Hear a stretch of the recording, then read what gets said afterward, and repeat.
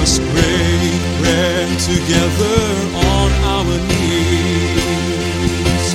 Let us break bread together on our knees. When I fall on my knees with my face to the rising sun, oh Lord, have mercy on me.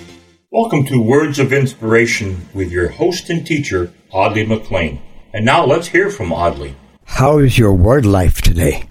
Yeah, I mean that, your word life. How are you using your words today? We've kind of been on this theme for the last couple of days.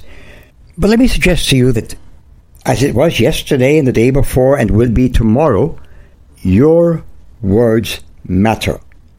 Not only do they matter, they are a reflection of who you are.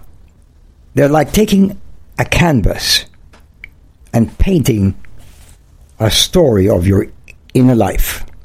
So may I ask you, think carefully before you talk. Be thoughtful before you pass judgment with ugly words. And also be careful not to flatter without meaning, just for flattery's sake. Don't be false. You see, we're told to speak the truth in love. And that comes from practice. That comes from spending time in the presence of the one who was gracious and whose words healed. And he, the Lord Jesus, now this may be a secret to some of you, he has left you a formula by which you can reproduce his kinds of words. He said to his disciples when he was heading to Calvary's cross on that last long walk he had up to the Mount of Olives, he says, when I go, I will send the Holy Spirit, and he shall take what belongs to me and make it available to you. He shall guide you into all truth. And that means cleaning up our vocabulary as well. But it's an inside job, you see. You can't tack it on. You can't paste it on. It's got to start with the source. Christ in you, the hope of glory. I know I'm talking to somebody who has struggled with this thing about believing. Well, the Bible says he or she that comes to God must believe that he is, and that he is a rewarder of them that diligently seek him. So I wonder if today could be the turning point for somebody. A group of uneducated fishermen mostly were talking about the grace of God and the gift of God. This is Jesus Christ.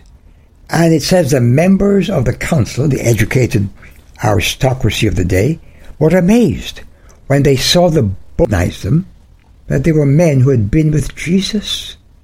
My friend, isn't that a wonderful identification piece? If somebody met you in the marketplace, or in the office, or in the family, could they guess that you had been with Jesus? Would there be any telltale behaviors? Would there be any gracious words just full of truth? God wants you to be a reflector of his beloved Son. He sent him into the world that we might live through him. And he said the Holy Spirit comes to reveal me to you. So begin a relationship with God today by confessing that you're a sinner and you really don't get it, but you want to embrace Jesus who died for you as your Savior, and begin this God interpretation in your life. Amen.